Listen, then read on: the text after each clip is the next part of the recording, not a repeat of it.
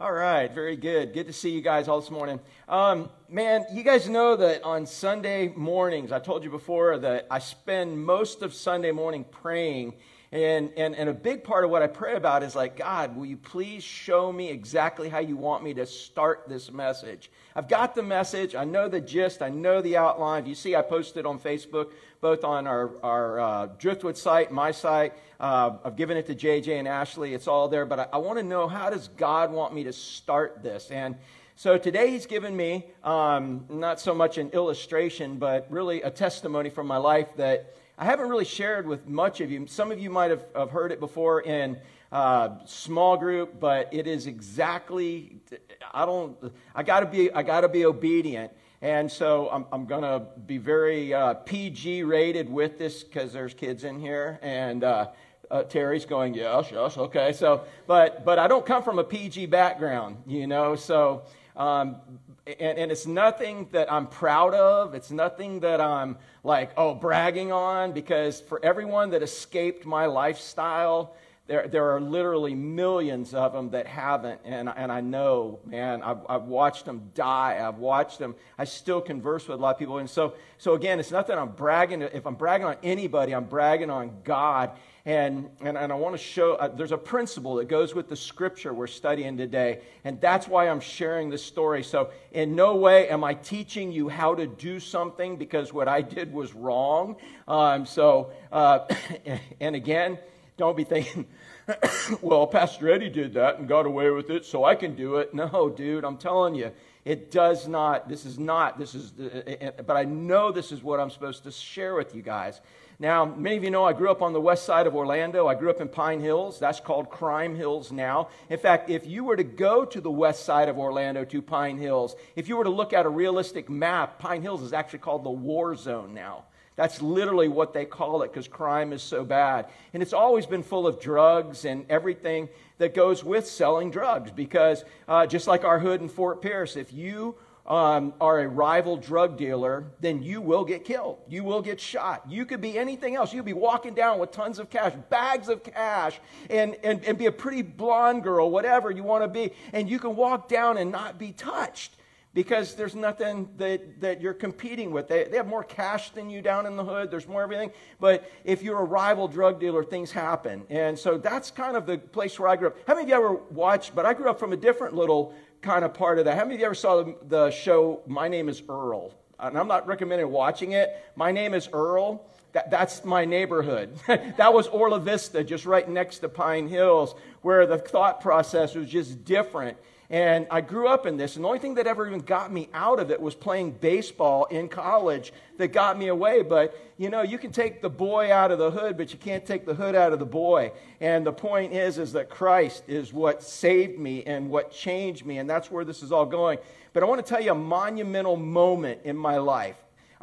Somewhere between Christmas of 1987 and June 27th, 1988, which was the day that I actually knelt down with a deacon from the First Baptist Church of Pine Hills and prayed the sinner's prayer after hearing the Romans Road, and knew for sure on that day, June 27th, 1988, that I'd given my life to Christ and I had eternal life. Prior to that, in Christmas 87, I got my first Bible, and all I wanted to do, God gave me the desire for that Bible. I started reading it, and it's been where has this been my whole life? And it took those 6 months for God to put it all together to get me to the point where He needed to have me. And so somewhere in between there was a monumental moment. Now, I have a brother who was 14. I just buried him, but about maybe 6, 7, 8, 9 months ago. Got privileged to do his funeral and heard the cool things God had done through him. But my brother had been in and out of jail his whole entire life. He was 14 years older than me. My brother started me smoking weed when I was in 5th grade. Go out fishing. He's like, here, take this with your buddies, and whatever else there was. My brother got kicked out of the Marine Corps because they couldn't control him. And he got sent to Vietnam in 1968 by a judge that said, you either go get your toothbrush and come to jail or get your parents to sign the papers and go to Vietnam, because he was in trouble all the time. And the judge was tired of seeing him. And that was my brother. And he's 14 years older than me. And my brother, I said, started to be smoking weed when I was in 5th grade. I was an athlete, and yet I got used to in that lifestyle and every other thing that there was. My mom died my senior year of high school. Went in October. And that was my senior year. I had all kinds of scholarship things, people following me. And it was a rough year because at the end of that year, I had no colleges really wanting me because of the way I responded in a wrong way. I wasn't a believer and had grief, and I didn't know how to deal with all of that stuff. And so, man, life was kind of a mess at that in all of that. Man, I'm not going to go all the way back into everything, but... So I just want you to know that's kind of where I'm coming from. I was part of what made Pine Hills Crime Hills growing up. I got sent to college to play baseball, but I brought it all right there, and I influenced everybody around me. As you know, I'm kind of an influencer. I've been talking people into doing things that they really normally wouldn't do for a long time. Anybody ever been on a paddleboard tour with me? You know? I'm just saying that's kind of the way I've been my whole entire life. But Christmas of 1987... I drugged my dad back to the Catholic Church where we grew up. I went through 12 years of Catholic school and found out later my mom had promised God that in the 11 years that she didn't have kids, that if God gave her another son, she'd make him a priest. I didn't find that out until I got ordained into the Protestant ministry. And then my sister said, "You have blown it. You have totally blown it. Now you can't be a priest." I'm like, dude, I think Mom's going to be cool with this, you know? And so again, Christmas 87, I drugged my dad back into church, and I said, "Dad, man, Mom always said, if things aren't going right, check your relationship with God." And I realized for the first time, no matter every time I got up to bat, hey, you'll appreciate this, every time I got up to bat, I would do this, man. And it was nothing more than my lucky charm. It wasn't a relationship. It was like, okay, well, this worked for some of the pros. And I had mindfulness of God. I had a religion, but at that Christmas 87, those words rung in my head where my mom said, if things are not going right, think about your relationship with God. And I realized I did not have a relationship with God. I had a lucky charm. I had gotten a DUI back prior in 87. It was like, all right, God, you get me out of this. Get me out of jail and the keys. Get me up here. Get some favorable things. I'll start going to church. You know, it was a lucky charm thing for me. And I realized at that point I had no relationship with a living God. I had a religion that was my lucky charm. Did I say that? Yeah, and that's where I was. And I said, "Dad, let's go back to church." My dad wasn't living a very holy lifestyle. And he was the whole time he was married to my mom before she passed away. But he was grieving and had other things to replace, his grieving with and so on, which we're going to talk about in the scripture today. But all that stuff's going on. And he's like, I don't want. So I drug him back to church. And we were there at church, and it was like probably Thanksgiving or so. And I look at the bulletin and the Catholic bulletin there, and I saw on the back a Catholic study Bible. And I said, "Dad, if I don't get anything for Christmas, that's what I want is a Bible." I had never had a Bible in my entire life, and it was the Holy Spirit of God giving me that desire at that time. My dad's like, "What, are you going to be a priest?" I said, "No, Dad, I like girls. I'm not going to be a priest." And so he got me that Bible, Christmas 87, dude, and I started opening it up. And how many of y'all highlight? Anybody highlight in your Bible? You highlight? Man, here's where I was. I highlighted this verse. I highlighted the next verse. You know what? When you open that Bible up, it's all highlighted, so nothing's highlighted. And you know what God showed me? It's like everything in His Word was a highlight. I was getting high off His Word. I had opened it up and like, where has this been my entire life? Oh my goodness. I had now a desire to live by it, a desire to follow it. And I realized all these things my mom used to say to me, and I'd make fun of her and go, "Oh, Confucius say." She'd give me all these wise sayings. And how many of y'all remember that movie or that show, Kung Fu, with David Carradine? Remember that? And he would get this wise advice, "Oh, grasshopper," and say, I used to joke with Mom. She'd give me this wise advice, never tell me where she got it. I didn't know she got it from the Bible. I thought she's getting it from Kung Fu, man. And I'd be like, "Oh, grasshopper said," I'd make fun of her. I'd even get up at school and be, "Brother Ed's Bible Revival Hour." I made fun of preachers, made fun of all this stuff. But man, God knew He was preparing me. I got that Bible, and all of a sudden, all these things I had been learning from my mom and so on, man, they're right there in the Word of God. And I think sometimes we take that word of God for granted. I don't ever want to take it that way. And I started reading it. I started going to every church in Orlando. I walked into some little black churches over in a section of town that only I could go to because I bought drugs over there. And I walk in and they thought I was some modern white day prophet because I wasn't afraid to go. And I'm not being racist. I'm just saying I could go anywhere in Orlando. And I even got kicked out of Benny Hinn's church because I walked up to him after one of the services. I didn't know, man. I'm too dumb to be scared. I didn't know he was famous. I knew he was on TV, but I saw him at the end. There was nobody. And I walk up and I said, hey, I'm new at this Bible thing. Man, I'm reading this and you're saying this, but I'm not questioning you. Help me understand. He said, how dare you question the man of God? Get out. He had guys pick me, grab my arms and escort me out. But by the same token, I went to the Catholic Church and I had a meeting with the priest. And I'm not saying they're all like this, but this one it was, the one I grew up in. And I went and I said, Father, I said, man, I'm reading the Bible. This is a Catholic study. Dude, you can even open it up. There's a picture of the Pope in the front. Maybe I'll bring it and show you next week because I still have it. And man, I said, I'm reading this and you don't preach much from it. You did preach the other day, something from it, but you give these homilies, different things. I said, but I'm reading this and I need to understand it. And I said, this is what I'm reading. Can you help me understand it? I'll never forget what he said. He said, well, man, he said, this is not like the main thing. The Bible's not really the main thing. It's one of many things. He said there's other councils that have decided this and decided that and all this. And he said, you can't really understand the Bible. That's what we're for, to teach you what the Bible says. I said, well, then teach me. And that's what he was teaching me. But in my heart of hearts at that point in time, I had been reading God's word, and I'd been saying, where's it been all my life? And I knew that I could understand the word of God. I was now going to be answering to God based on what I was hearing from the word. And I walked out thinking, I'm never going back there again. And it's because he won't teach me the word. And he's telling me I can't understand it. And now I know that I can. So Christmas 87 was monumental. I'm reading the word of God. It's blowing me away. I'm highlighting every single verse because there was no verse that didn't just blow me away. And I got to say, that's not changed. And so I've got that. So all of a sudden, I'm rolling with God.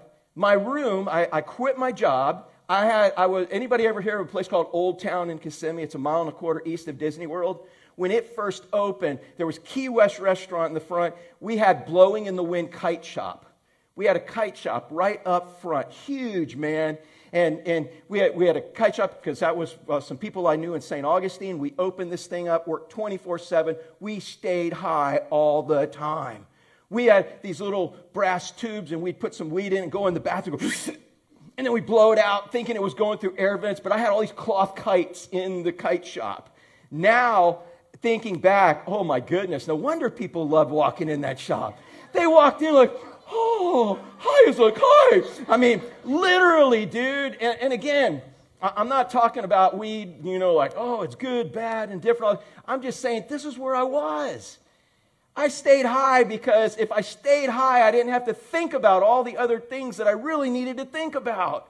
And I was working from 9 in the morning till 9 at night, partying with tourist people, having everything a 25-year-old young man could ever want of girls, parties, adventure, different things. But it was empty inside.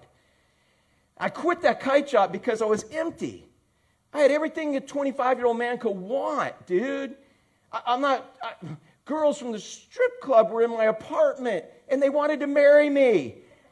They were like, you're different. You're not like the guys that come in. You're different. Man, we want to marry you. I'm like, no, dude, I'm trying to figure this all out. I quit that job, got myself out of my managing partner position, and I went back and lived with my dad in the west side in Pine Hills in a little house in the middle of Crime Hills. Went there and lived, thought I needed a new career. I was doing art shows and thought that I needed to now become an architect because that was the only way I was ever going to make money doing art because I wasn't making any money doing my other art. My bedroom, I took beds out, kind of easels all over the place, and I put a hammock in.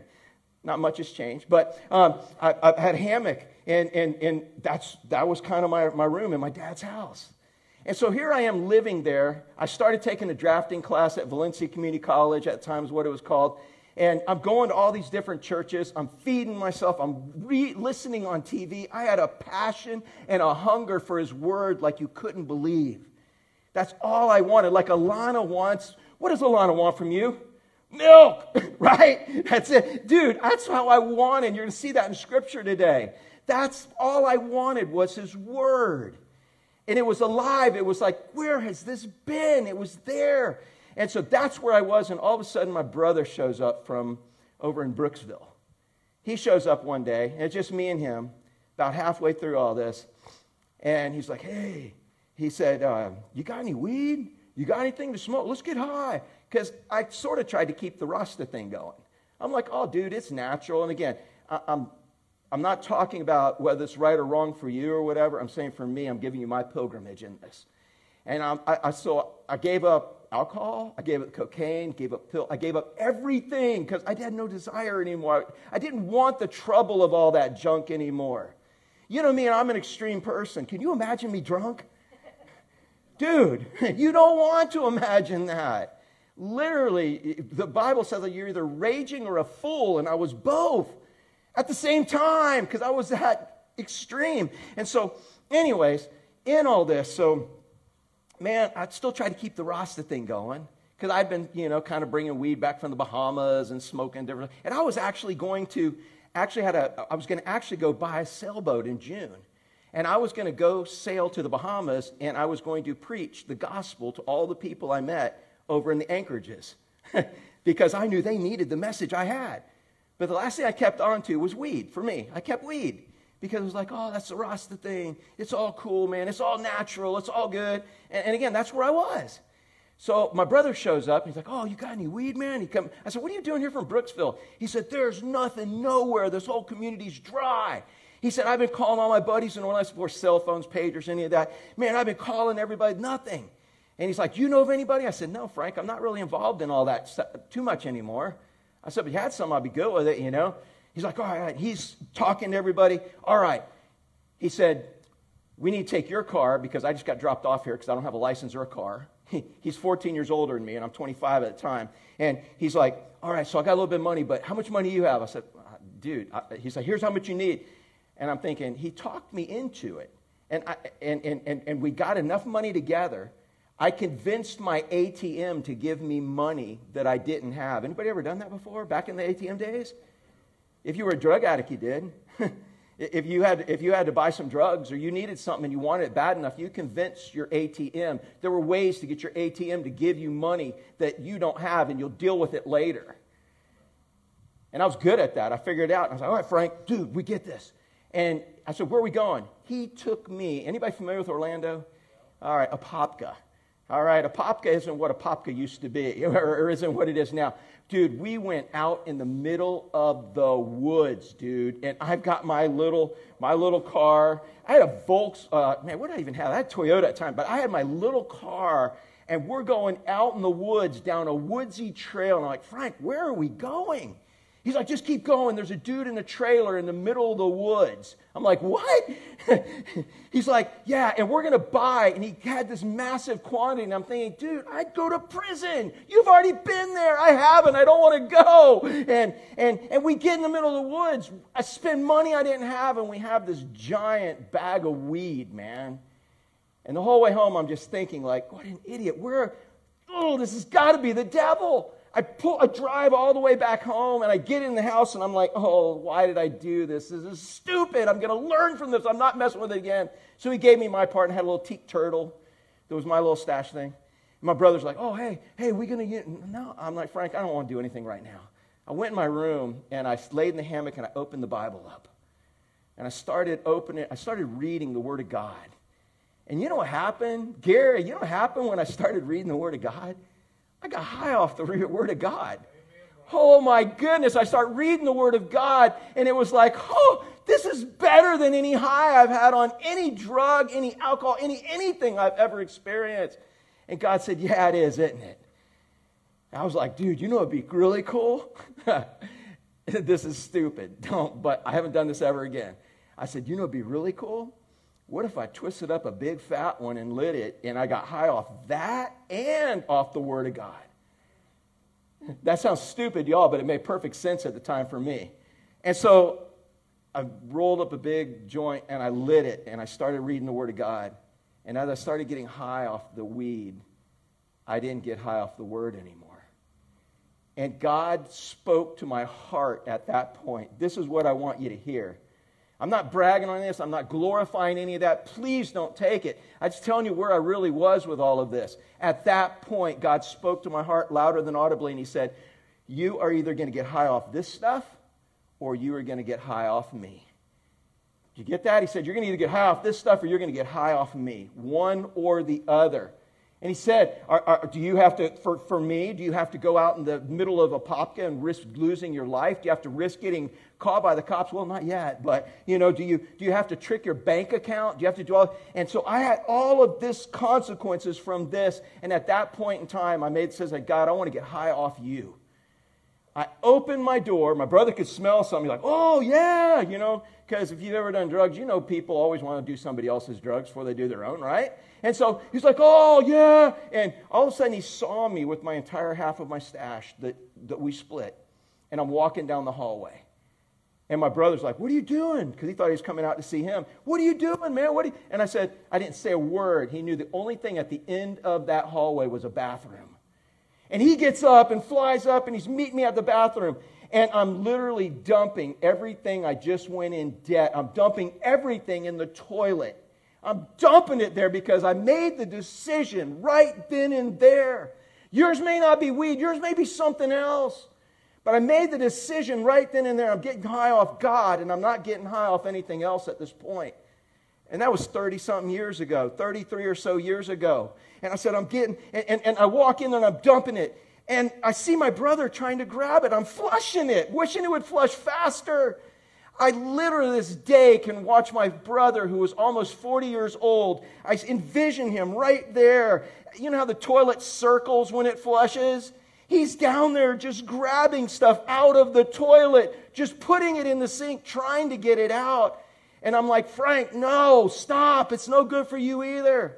And it flushed and whatever he couldn't. He's like, you're an idiot. I can't believe you just did this. You know how much trouble we get? You know what we just risked? You know what we spent? I'm like, yes, and that's why I was so stupid.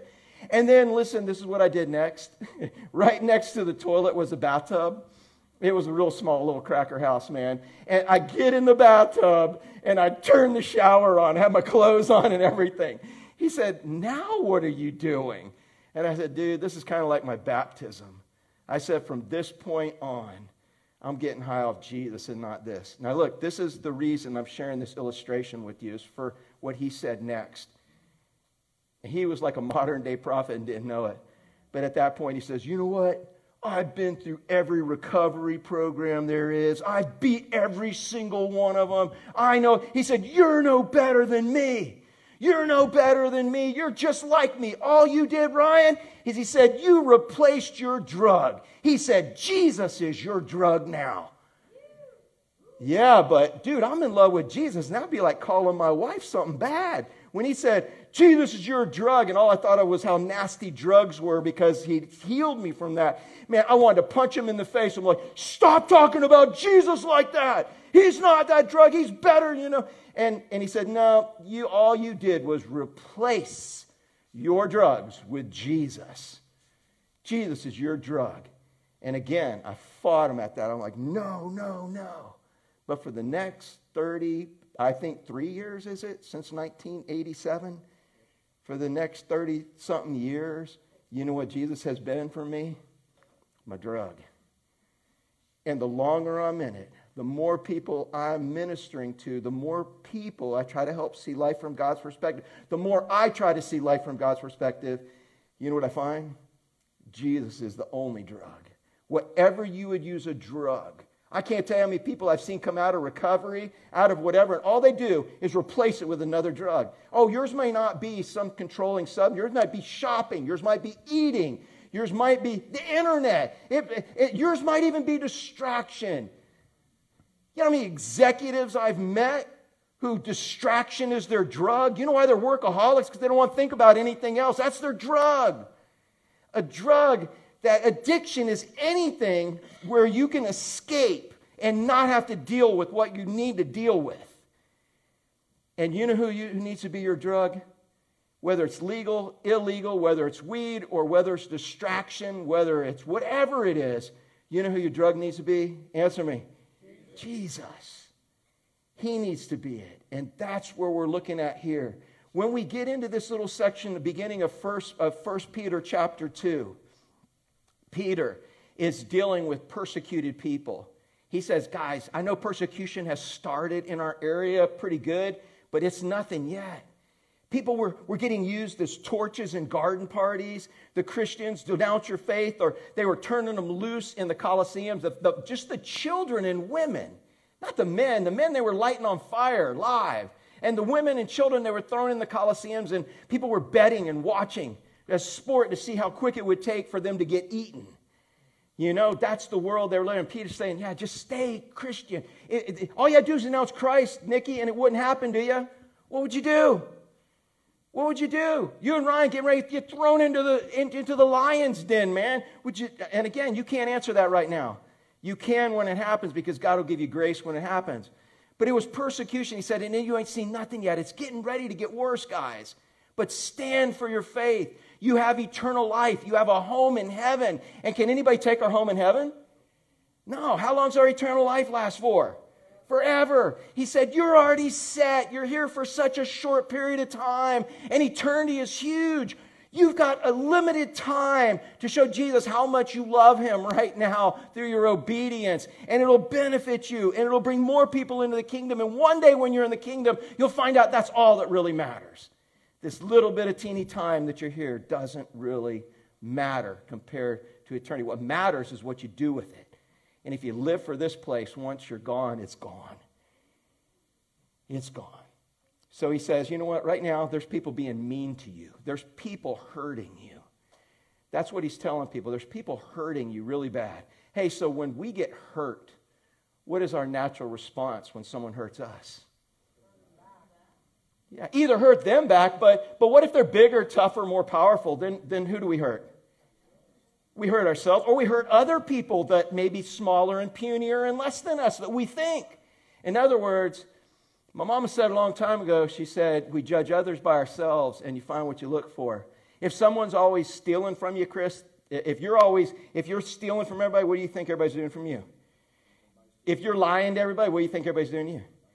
Yeah. You know, and you look for hurt. You find hurt. You know, if you're a hurtful person, if you're hurt and you can't recover from that hurt, you end up hurting all kinds of other people. You live by hurt. If you view life from a racist perspective, are you going to find it?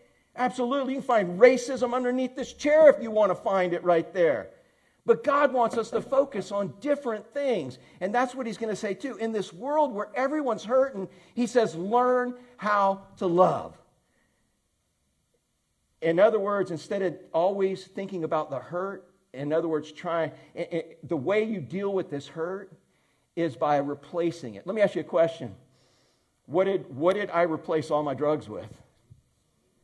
Yeah, do you know what? A few years after I got married, I go to my wife's mother's farm in Nebraska, and I'm walking around the farm, and I walk out there in the pasture, and guess I was surrounded by? A field of weed. She's got marijuana 6-7 foot tall. I'm going through this marijuana field, and there's buds on it. I got kicked out of a college dorm for growing that stuff, so I know a little bit about it. But what I'm saying is, dude, it was everywhere. Let me ask you a question. Did I have any desire for it? Absolutely not. And the reason, and I'm not preaching against weed, or please don't understand. What I'm saying is whatever it is that's your distraction away from reality, from whatever God wants, Jesus got to be that drug. How did I get rid? Did I have to walk through it and say, all right, I have to walk through this field of weed in order to get home, and as soon as I can get through, then I'm going to be good. And I got to resist it. Is that what I did? You know what? I had absolutely no desire for it. In fact, you know what it did? It made me rejoice. Because I'm now walking through looking at buds, and I'm like thinking, I'm not trying to figure out where to stash this and store it so my wife and my mother-in-law doesn't find or whatever. I'm walking through it saying, dude, I got no desire for it. Years later, I'm on a mission field in Jamaica. Oh, guess what I used to walk through in Jamaica? Yeah, dude. And I know desire is it because I had to resist? Oh, I smelled. Hey, you know what? I am so old. How many of y'all are so old that when you smelled a skunk in the past, it was actually a skunk? Dude, I'll be at a gas station. I'll be like, oh, honey, you smell that polecat? Oh, no, dude, somebody's smoking weed right next to us. It's like, literally, I'm not resisting it. I don't want anything to do with it because I have, everybody say, replaced it. Say, replaced it. That's it. The answer to all our addictions, the answer to all of our distractions is to replace it. If you are so in love with Christ, nothing else matters. And that's what's got to happen. And that's what he's going to show us in the Word today.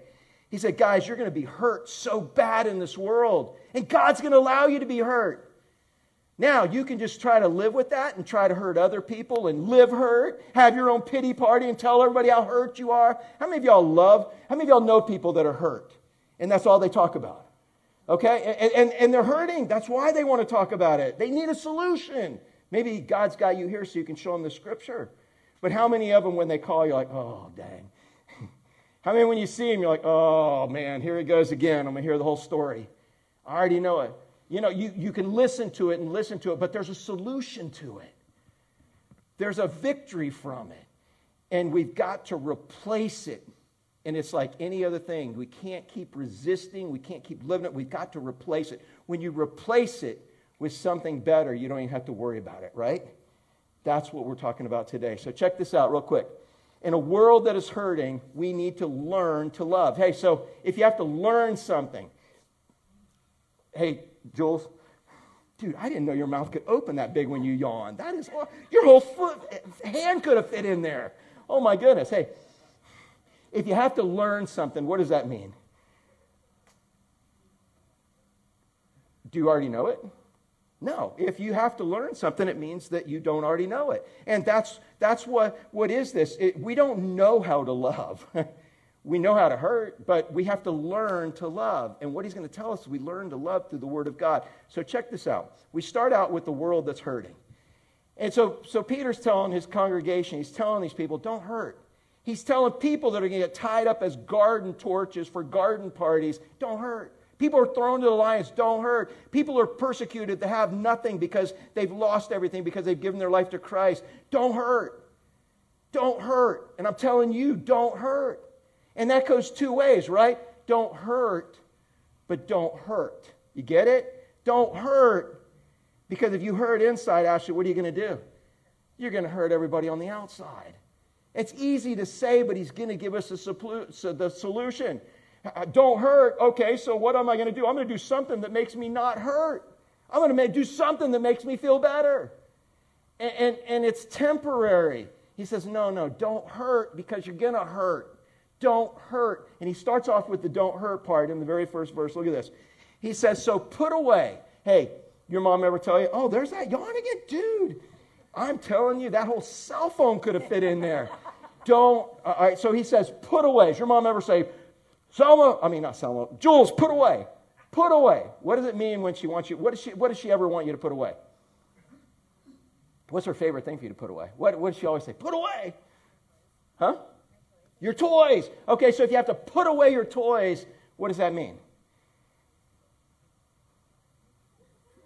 They're not going to put themselves away? You have to physically pick up your own toys? You poor child. Oh my goodness, you have to physically put them up and put them away because they're not where they belong right now. That's what put away means, is to take something that doesn't belong being there and put it somewhere else where it belongs. And so he says, put away, and he's saying, get rid of these things that are in your life. And that's where we stop. Sometimes we might preach on this one verse, put away. And I tell you, hey, don't be mad, don't be envious, don't be all these things. Now go ahead and have a good day. And you know what you do? You resist every time you get ready to want to hurt somebody. Oh, I'm not going to hurt them. I'm not going to hurt them. Oh, I hurt them. You know? I'm not going to be deceitful. I'm not going to be, I had to. Oh, I'm not going to. And that's not the answer. He's telling us what not to do, but then he's going to tell us what to do. And if you do what you're supposed to do, you won't. That's how you put away these other things. Again, Jesus has got to be your drug. He says, put away all malice. Anybody, that word malice. I kind of had a hard time when I was listening to that. Malice. What is malice? When's the last time you said, dude, I'm going to do some malice to you? You know? But when's the last time you heard that? But how about malicious behavior? You heard about malicious behavior? Mac, what is malicious behavior? Yeah, okay, it's going to hurt somebody. That is malicious behavior. You're going to hurt somebody. So that doesn't mean physically necessarily. There's a lot of ways to hurt somebody. Who would you want to hurt in your carnal self? When you are not filled with the Spirit, come on, I know all you guys are too pious, but for those you can, tell me about your neighbor, okay? When your neighbor wants to be malicious, who is it that they want to hurt? Rena? All right, go ahead. Who's that? People that hurt you. Yeah. Dude, Terry, do you know what season we're in? Did you see? Not the leaves changing color. The license plates are changing color. I'm glad you're here. I did see some Michigan plates. That's in Florida. Once you become a local, dude, you're like a snowbird and you're a snowflake. You know, you fall on us and dissipate, falls and dissipate. Then you become a snowbird and you stay long. Then you become a transplant and you're here. And you didn't understand why everybody had all this malicious behavior towards you on the road, right? And then you move here, right? Come here. Hey, how long did it take you to become a local and realize that your life was going to drastically change when everybody fell on you for the season? Oh, not long. No. From the Hamptons where it was just like that. Yeah, a week or two. Within 6 weeks, she had a local sticker, at least in her heart, right? By the way, welcome back, Mac and Holly. But you guys are here longer than, yeah. How long y'all been coming here? Yeah, so you know how to be a local, right? You actually are a local in all of that. But, Terry, yeah, we're getting ready to hit snowbird season. Have you ever exemplified malicious behavior towards snowbirds while you're driving? Has anybody here ever exemplified malicious behavior towards snowbirds? Yeah. Now, you guys are like, oh my goodness, they're actually admitting this. Look at the look on your husband's face right there. He's like, I can't believe he's even talking about that. You know? Hey, I told you, if we don't scare you off, welcome to the family, brother. But literally, and once you move here, you figure all of that out. And so so you might be looking at, malicious behavior. I'm not guilty of malicious behavior. I challenge you, ask the Holy Spirit of God to reveal in your heart if you've ever wanted to hurt somebody. How many of y'all, right now, do that? Say, Holy Spirit, have I ever wanted to hurt somebody? How many of you have just had an instant answer from God? You're not. You are guilty. You're guilty. We have malicious. That's why Peter said, put it away. The desire to hurt somebody. And it doesn't have to be physical with a car or with a big Jeep with giant bumpers and tires that can run them over. Not that Terry does that, but he just scares them and acts like he's going to, right? But how many of you have ever tried to hurt somebody with just some words? They hurt you, and you try to throw some words right back there, and the purpose of those words were to hurt them.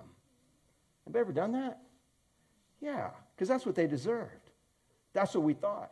So Peter says, put away malicious behavior, the desire to hurt somebody, an unforgiving spirit. Hey, we were talking about finding what you look for and judging others by yourself. If you hold a grudge and never forgive anyone, what do you think other people are doing? Yeah, holding a grudge with you. You know what? One of the most dangerous things about an unforgiving spirit is you can't receive forgiveness. That's the worst thing about it. And the worst part about that is when you can't receive forgiveness from God because you are an unforgiving person. That's why you forgive. That's why you get rid of this malicious behavior. That's why you get rid of the grudges and the hurts that you're holding. Because if that's how you're viewing life, that's how you're viewing life. And you even view God that way. Well, I don't see how God could forgive me for that. I don't see how that could. And you know what? There's people, two things I have found out in dealing with people, more than forgiving other people for things they've done, most people need to forgive God and they need to forgive themselves. Most people that I've dealt with in 30-something years as a pastor need to forgive God and they need to forgive themselves when you boil it back down. And so he says, man, put away this malicious behavior, this desire to hurt someone, this unforgiving spirit. So that's easy. How many of y'all would say right now, I'm working on, and working on could be, I'm trying to develop the desire to forgive somebody, or I'm in the process of forgiving them. How many of y'all are dealing with forgiveness at all in your life right now? Yeah. So here I am for verse 1. The Word of God says, forgive them now. Now go home and do it. I sound like the Wizard of Oz, don't I?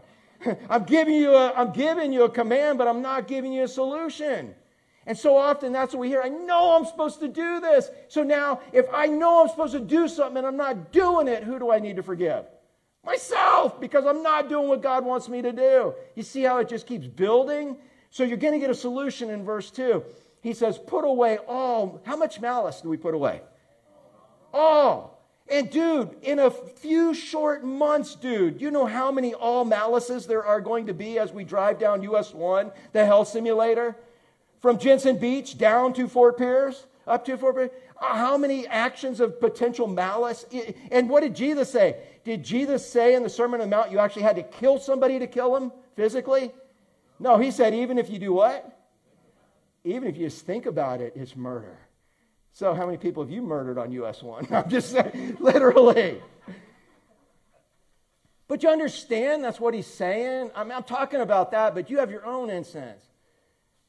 What people do, maybe you're in your own little condo association, maybe in your neighborhood, maybe in your job, wherever you live.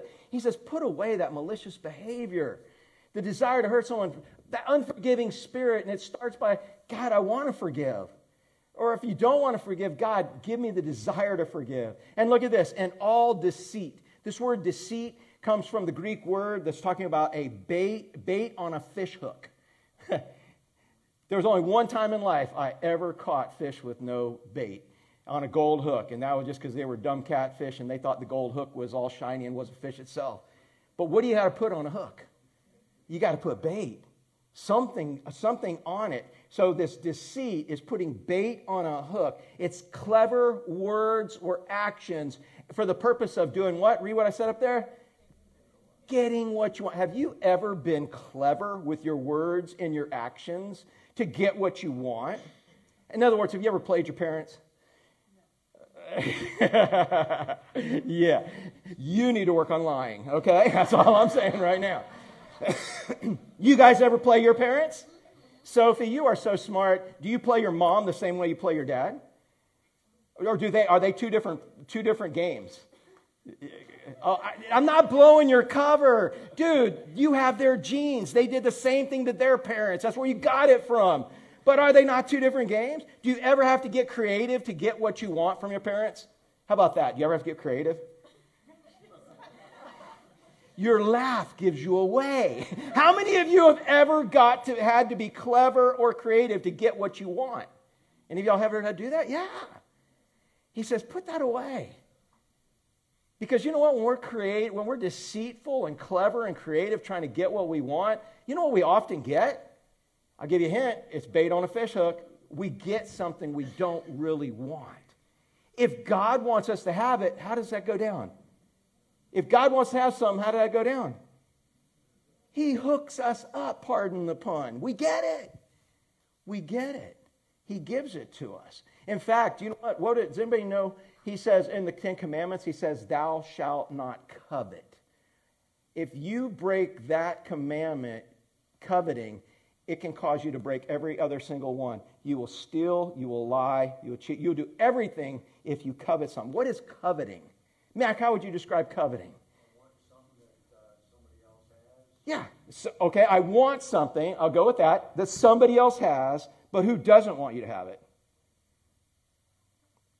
God, because he didn't give it to you. Okay? You know? Now, I'm just using this illustration. Gary wants your wife. Is that a problem? Yeah. All right. Yeah. Gary's like, no, dude, I already got one. I don't want another one, man. We're good. No, but because Holly is whose wife? Who gave that wife to you, Mac? God. If God wanted her to be Gary's wife, who would he have given her to? Gary. And he didn't. He gave her to you. And so coveting is wanting something that God didn't give you. And it's wanting, and we have ways. How many of you ever got what you coveted? You're good enough, resourceful enough, astute enough, deceitful enough, full of malicious behavior enough, creative and all that to get what you want. Covetousness is getting what God doesn't want you to have. How many of you, if I were to just say, hey, Amy, do you want what God doesn't want you to have?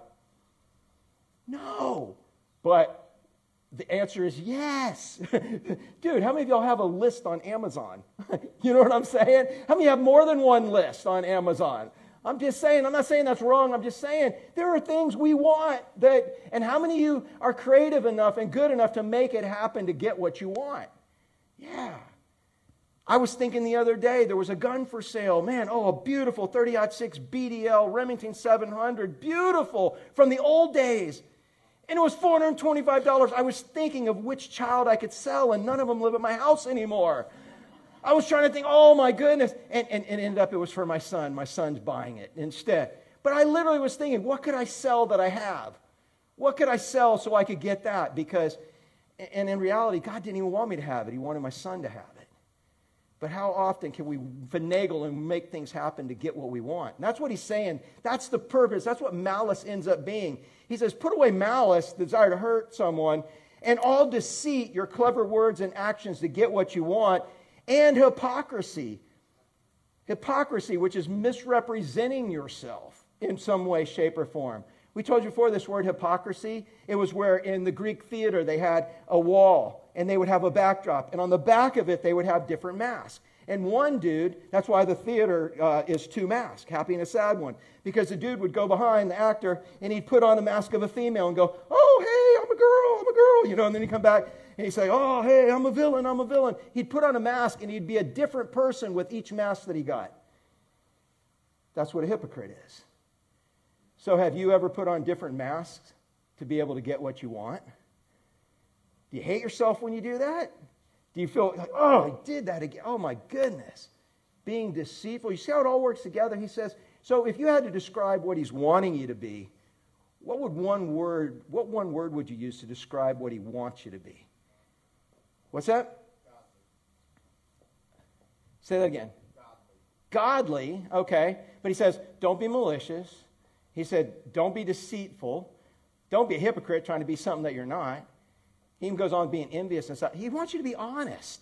He wants you to be who you are. Hey, Julie, who created you? And did God make any mistakes when he created you?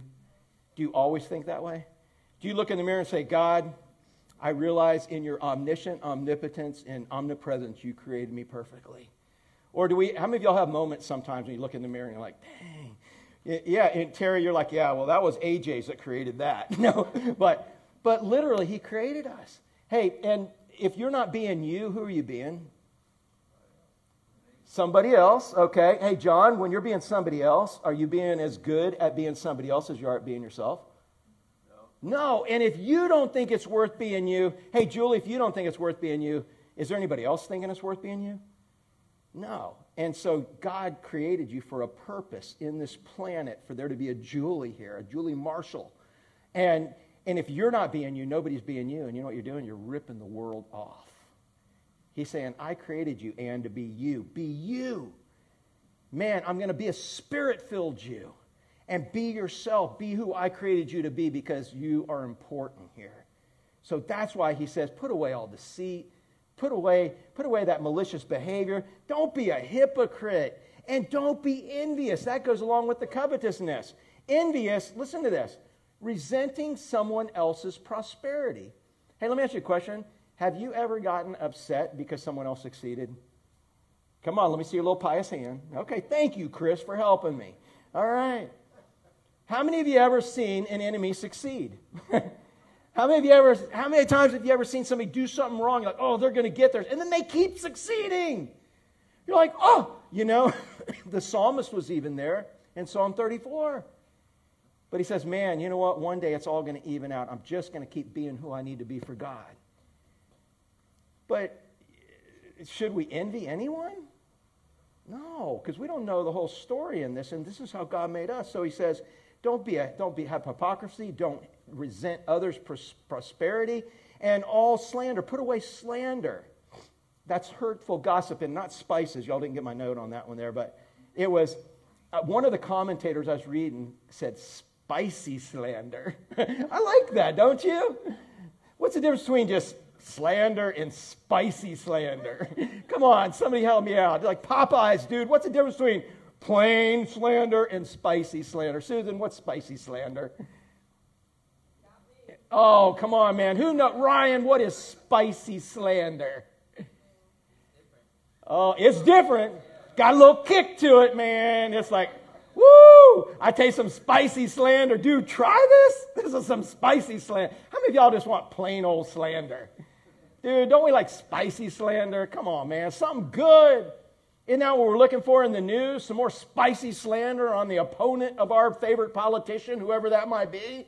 Aren't we hoping they come up with some spicy slander? Or that somebody even recognizes their spicy slander? I'm just saying, spicy slander. He says, you know what? Don't be a part of spicy slander. You got more important things to do. So look at this again. I'm going to go back. I'm going to go back, and I just want you to see what he says. Put away any desire you have to hurt somebody, because it's showing you have an unforgiving spirit.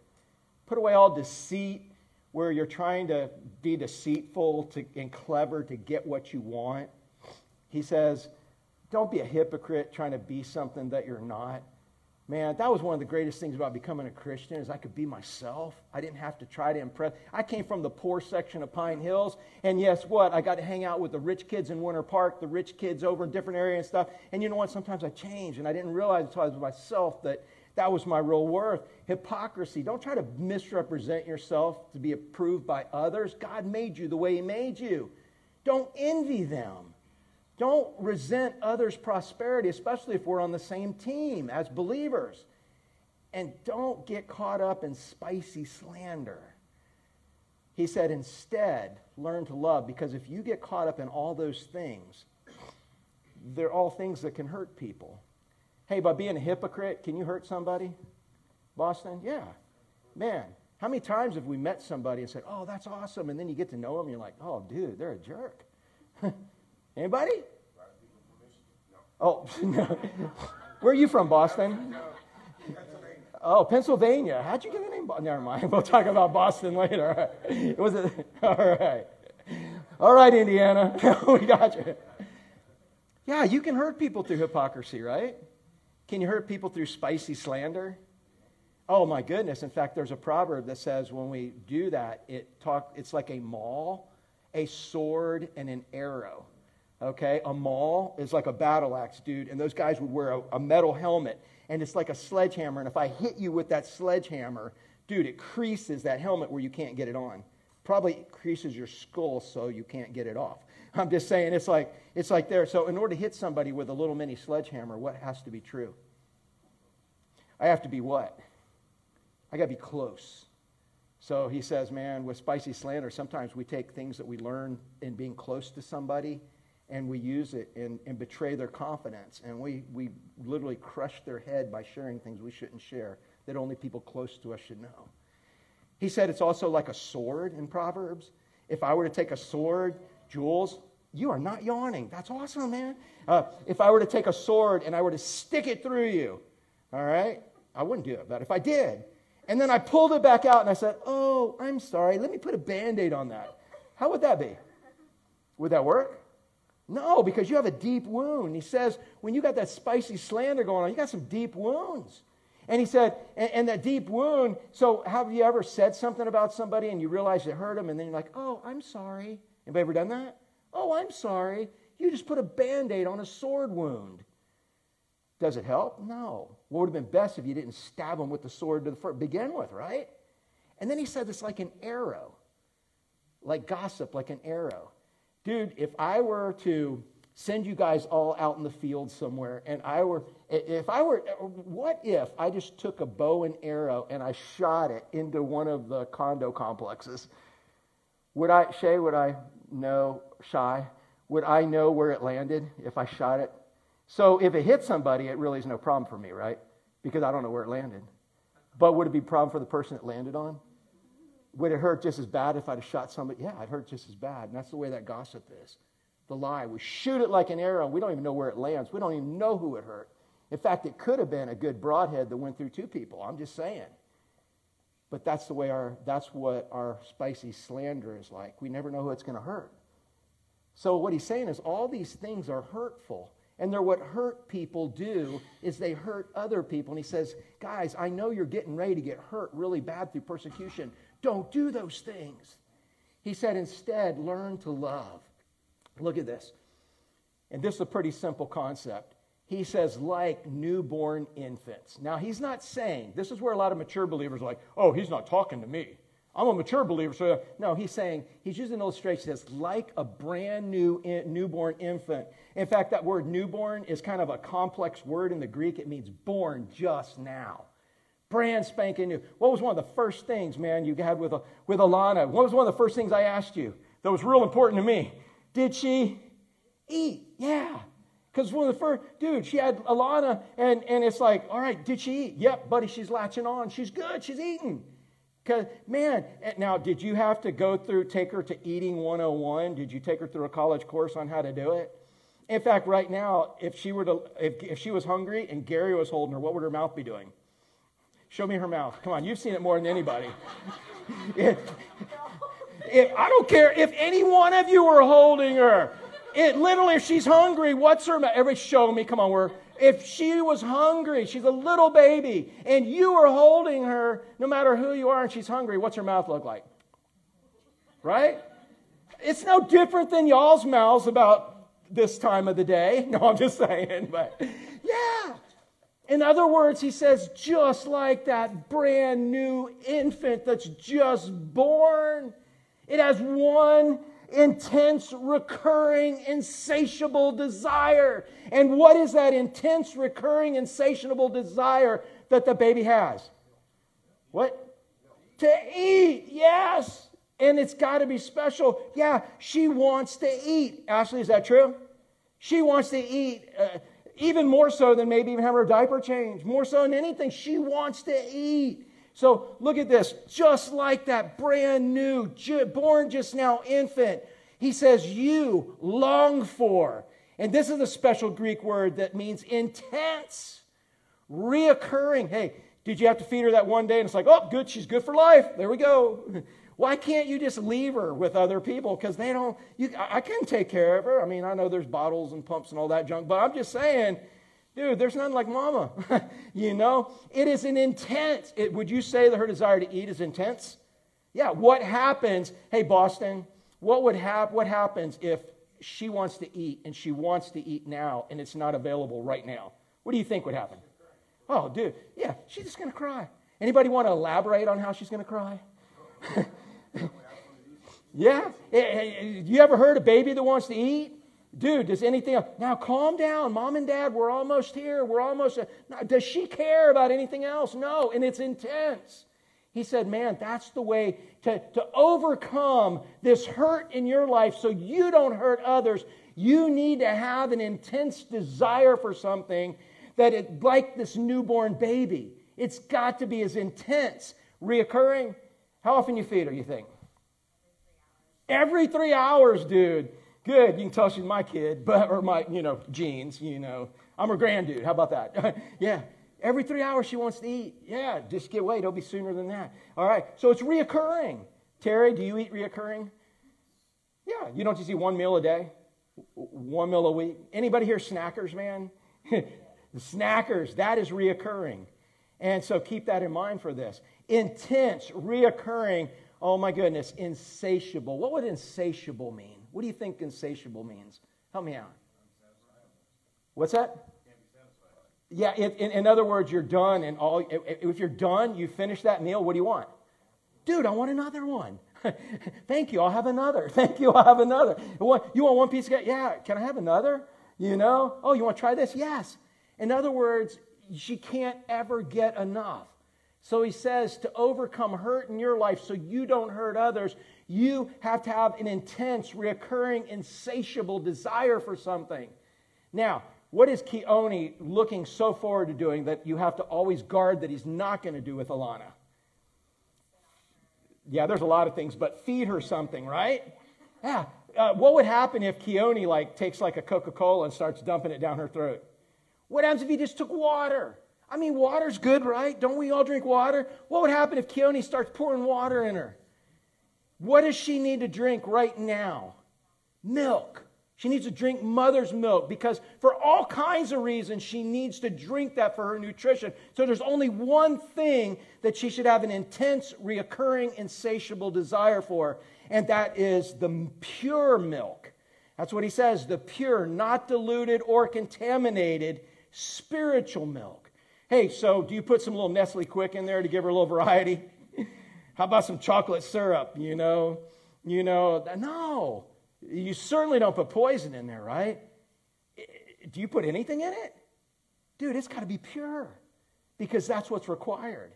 So he says, if you want to get rid of the hurt in your life so you don't hurt other people, it's not like, oh, I want to do some malice to that person on the road right now. I'm going to resist. Because, Terry, what happens when we resist? We resist for 23 hours and 49 minutes. But what happens that 1 minute? We blow it. Anybody ever blown it? You ever resisted most of the day and you blow it at the end?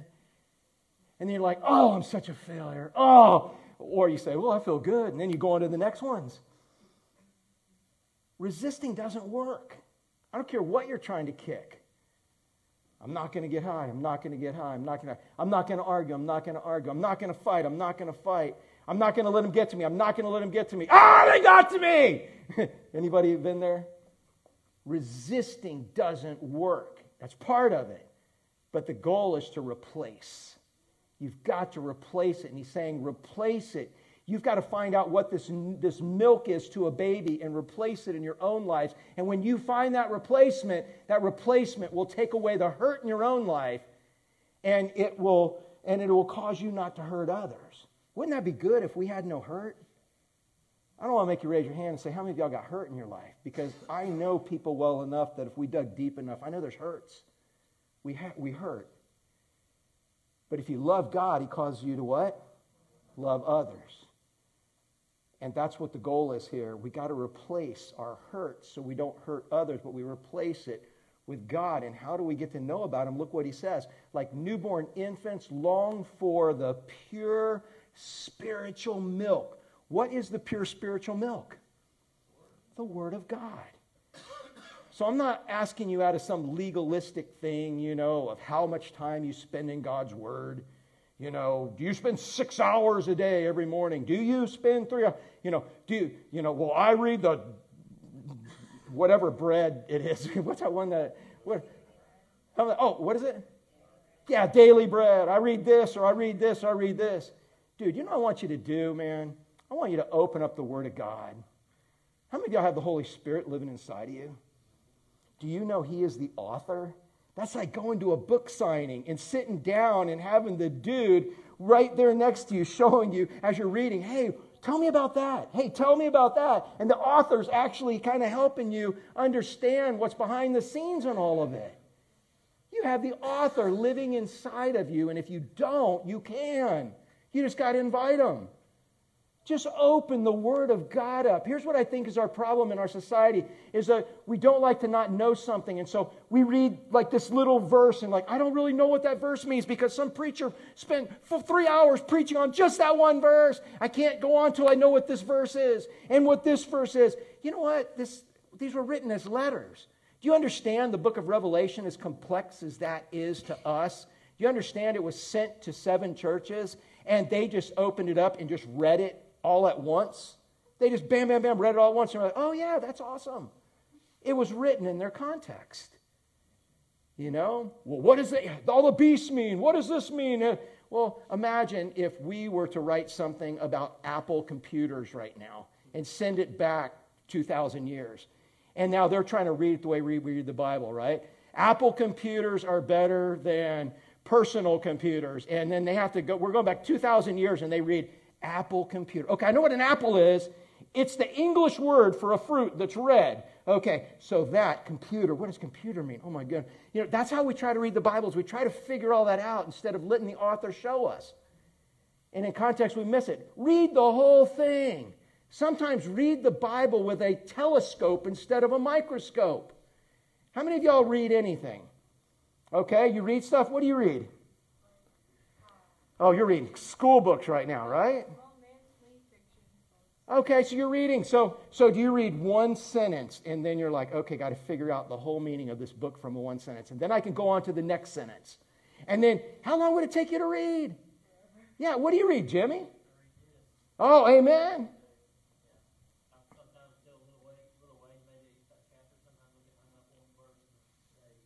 Yeah, and sometimes he's got the Bible's broke up into stories. Read a story. Just read a story and mull that over. Chew on it all day.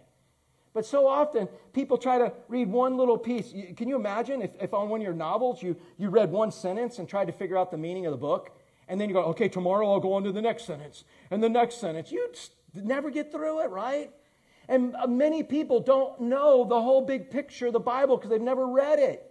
How long do you think it would take you to read it cover to cover if you didn't stop? There's a challenge for you right there. Instead of doing all this studying and everything, and I'm not saying studying is bad. You can go to Bible studies, you can go to different stuff, but for you, take it and just read it. Man, read 5, 6 chapters. Say, God, what do you want me to see out of this? Read some more. What do you want me to see out of this? Read, start reading, and read until he tells you to stop. He may stop you after a verse. He may stop you after a chapter. He may stop you after a book. But read it. Because look what he says, like newborn infants, long for, they have an intense, recurring, insatiable desire. You know, why does she have that desire? God put it in her, but let me ask you a question. If that was lemonade coming out right now, would she be wanting to go back for more? Probably not. She likes it, right? Once you get a taste of it, dude, it's like, ooh, that's good. I want some more. And that's what this next verse shows us right here. He says that by it you may grow, only if you drink it, only if you take it, and to salvation. You mature as a believer by reading his word. Is there any other way to mature as a believer? No, it starts with his word. You read his word and you apply it to your life. Raise your hand if you use deodorant today. Oh, I see that hand down. You're not sure of your deodorant, right? But yeah. We used it. Ryan, you didn't just look at it in the cabinet or look at it and say, that's deodorant. It's made to make my underarms smell better. I know I got it. And there it is. And what happens if you don't put it on? You stink. All right? And it will work on people. It works, right? You confident about that? All right? Yeah. All right. Unlike deodorant, the Word of God does work on everyone. I will say that. Not that it doesn't work on you, Ryan. That's what I'm saying. But listen, man. He said, if you will invest your life in this word, man, and let God speak to you, you'll grow. But only if you apply it. And you'll grow up into salvation, which is what he's talking about, which is maturity. Salvation doesn't start or stop the minute you get saved. There's a process called sanctification where you grow daily. And one day there's glorification where you become like him. We're in between right now. But the Word of God is going to take it. How many of you have ever been in the Word of God and he gave you direction and kept you out of trouble? How many have ever been in the Word of God, you got direction and he gave you encouragement? He gave you hope. He gave you peace. This is where we learn to love. God is love. So if God is love, how are we going to learn what love is? Oh, wait, I know. We're going to let society define love for us, right? Does society not have some pretty whacked ideas on what love is right now? And the further it gets from God, if we start living by their definitions, man, we're going to totally miss it. We've got to be in the Word of God to know what love actually is. So he said, you may grow only if you drink it, or it'll take you up to salvation. Look at this. He says, if indeed you have tasted that the Lord is good. He said, don't bother doing this unless you've already tasted and you know the Lord is good. Anybody ever had a taste of the Lord and it was good? Can you remember that? Remember how good it was? Dude, you know all I'm thinking of right now? Linda brought me home some leftovers from that shower. How do y'all eat in a shower, man, without food getting wet and all that? Anyways, I'm just being stupid as a guy. But listen, she brought me food back. And I'm like, ooh, what are these? And I'm looking, they're stuffed mushrooms. Anybody here like stuffed mushrooms? Oh, I was even cooking some stuff up. And I was like, yeah, buddy, some stuff. And they were not just stuffed mushrooms. They were Fernandez stuffed mushrooms. Do you like Fernandez stuffed mushrooms? Yeah. Huh?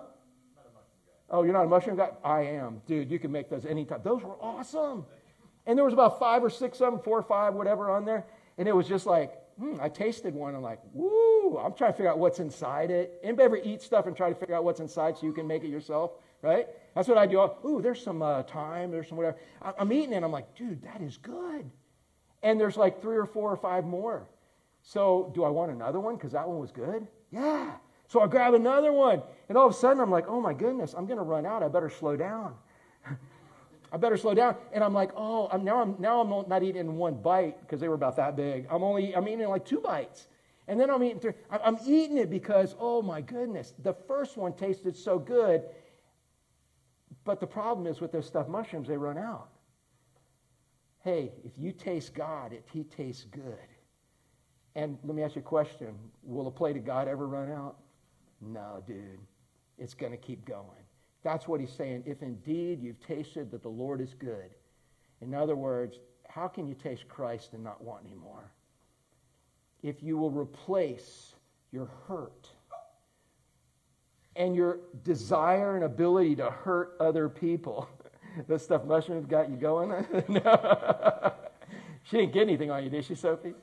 That's what happens when you yawn during church. You suck in all that air, and then it comes out through your esophagus again, but that's okay. I'll have a diagram for that next week. No. But listen, man. He said, if you'll take the hurt you have, instead of translating that into hurt for other people, if you will just spend your time in His Word until you develop the same kind of desire that a baby, brand new baby, has for its mom's milk. Man, it's insatiable. It's reoccurring. Man, it's an intense desire. When you develop that same desire, guess what happens with hurts? They turn into helps. You now have a way to help others see life from God's perspective. Are you going to have any trouble? Hey, Nikki, you going to have any trouble trying to find somebody who's hurting in this society? Everyone's hurting. What if you had the solution? And do you know that's why you were left here? God wants you to live in His Word and develop that love and desire for His Word so that you then can have your hurts healed, and then firsthand you can tell somebody, dude, this is good. Try one. And you can teach them to do that. I got to share this because God put it on my heart from James. James says in his book, this was the brother of Jesus who probably spent more time than even Peter did, but he said, be quick to hear. You guys know this verse? Quick to hear. Slow to what? Slow to speak. Because that's usually we're quick to speak and slow to hear. He says be slow to hear. In other words, listen. Slow to speak and slow to what? Blow. He said because whatever you can do is not going to accomplish the righteousness of God. He said, but instead, he said, let the engrafted Word of God rescue your souls. So what does he say is going to rescue your soul? The Word of God, only if you do what with it? You allow it to be engrafted. Now, growing up in Orlando, before Pine Hills became Crime Hills, we had orange groves everywhere. Anybody ever grew up in orange groves, man? Anybody familiar with orange groves? And I got to tell you a story, because what would happen is I'd see the old man coming. My granny, she invented numerous oranges that we'll never be able to taste again because they bulldozed them and made housing developments over them. But, man, these guys would come, and I'd go hide up in the tree as a kid and look down, and I'd watch these old dudes pick an orange, and they would cut it with their pocket knife, and they'd eat some, and then they didn't buy oranges. You know what they bought? They bought branches. They'd buy branches off that tree if the orange tasted good. And on that branch would be a bunch of buds, little buds. And what I found out they would do is that they would take sour root stock. If orange, whenever we had freezes in Orlando, and the oranges froze back, all that was left was sour root stock. If you just let that grow, you'd get these big old nasty lemons, and there'd be thorns all over them and everything. So to get an orange or something that you like, you have to graft it and put one of those buds in from a good citrus. And so what they would do is buy the buds. They would take the sour root stock, and what would they have to do to the trunk to put a bud in? They would have to cut it. Ooh. They would literally cut a good trunk, but it was for the purpose of taking one of the buds from the good citrus and put it in. They would put hormone, and they would wrap it up and protect it from bugs. There were different things they would use. And guess what eventually would start growing out of that sour root stock? a tree, a branch that would actually produce that fruit. In fact, we used to sell to the tourists these fruit cocktail trees. I don't know how well they lasted, but you could take and you graft a grapefruit, a navel orange, a tangerine, or whatever, and they would buy these trees. They weren't real effective, but the tourists liked them back in the day. And so in order for that word to be engrafted in us, the word is like that bud that's going to produce fruit, right? In order for that word to be engrafted in us, what does God have to do to us as the trunk? Cut us.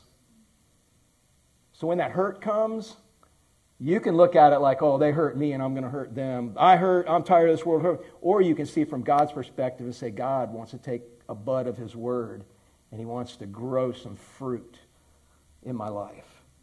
But in order for that to happen, you got to get cut. So you get to choose to see what that cut is for. God wants to grow some fruit. And by the way, does a fruit tree grow? I know you're from California, and y'all had oranges too, right? Hey, Vicky. Not in your neighborhood, right? You live in subdivision, but does a fruit tree grow fruit for itself? No, because a fruit tree doesn't eat fruit, right? It grows it for others. And that's what our Christian life is supposed to be here. When you get cut, Tatiana, and you get cut, why are you laughing? Good. But when you get cut, amen. Remember, the reason God's allowing you to be cut is so he can take a piece of his word and now it can grow in your life. And when it grows, it produces fruit. And others get to pick that fruit and enjoy it if you handle your cut the right way. Let's pray. Father, thank you for loving us. Thanks for giving us this word. Father, I know this is what you wanted me to share today. Father, you've spoken to me in so many ways. I pray that you would speak to each heart. I pray, Father, as we live in this world that is so full of hurt, that instead of just falling right in place and being hurt and hurting others, however minimal or maximal that is, Father, I pray that instead we would do what we're supposed to do with it. I pray we would fall in love with your word like a baby loves its mother's milk, Father. Help us develop that. Father, I pray that you would put such a desire in us that when we go to sleep at night, we can't wake up, can't wait to wake up and be in your word the next morning and be with you. Father, if we don't have that desire, just help us pray for that desire, where we desire that more than anything, because you tell us through this passage that is the key to dealing with hurt. You show us so many things in your word. And you show us what priorities are. You show us why things happen. And it's got to be found in your word. So help us fall in love with your word. As we fall in love with your word, we know it's all about you. And we fall in love with you. And we love you more.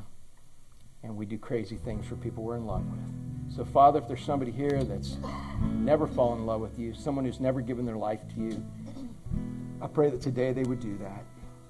And I pray they'd surrender everything they know about themselves, everything they know about you, and that relationship would start. So help us not just try to resist malicious behavior, resist being deceitful, resist putting on fronts, resist envious behavior. I pray instead we'd just replace it. And you'd be our drug.